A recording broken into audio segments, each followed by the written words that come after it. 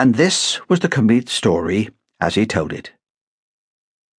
He and Crispin Vinyl had gone out for a drink on New Year's Eve.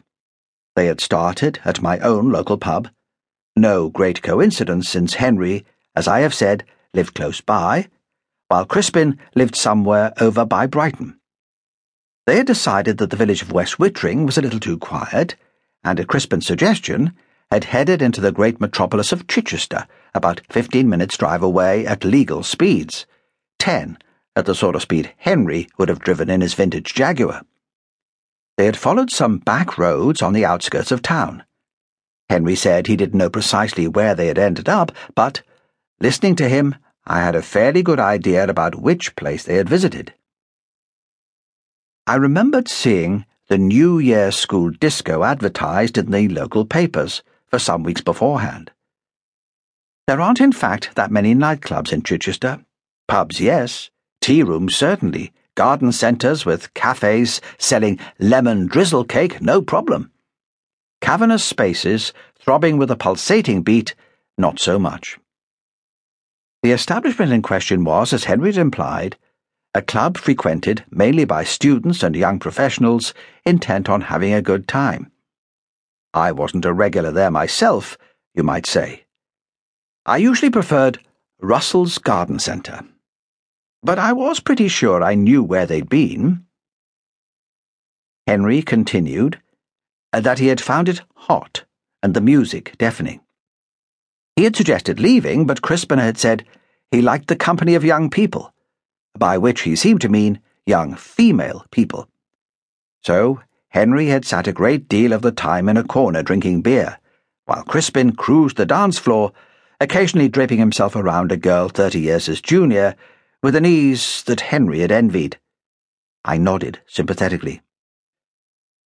It all fitted in with my recollection of Crispin in the bars of conference hotels. Nobody could deny that he knew how to have a good time, if his wife wasn't watching him too closely. There was agreement, at least amongst crime writers, that Crispin resembled an aging rock star, though there was a lack of consensus over which one. One of the Rolling Stones, perhaps, or Rod Stewart, or maybe even Howard Marks if you wanted to widen the circle to friendly retired drug dealers. He undoubtedly had the sagging face, the leather jacket, the long, unnaturally black hair, and a lopsided grin that hung halfway between easy amiability and unabashed lechery. There was no questioning that he would have been more at home at the club than Henry or I.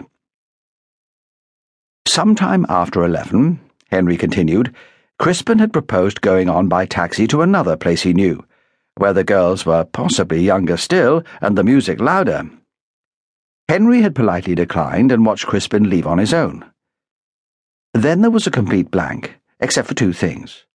First, he remembered the chimes of Big Ben sounding, and he had noticed he was in a crowded, low-ceilinged room with copious beams and much brass on the walls.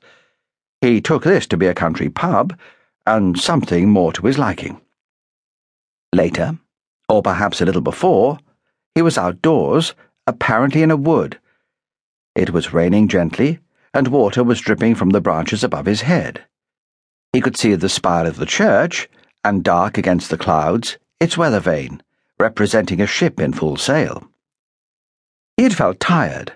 He felt in need of a very strong drink, suggesting perhaps that the pub bit came later rather than earlier. Then he was in his own bed. It was still dark.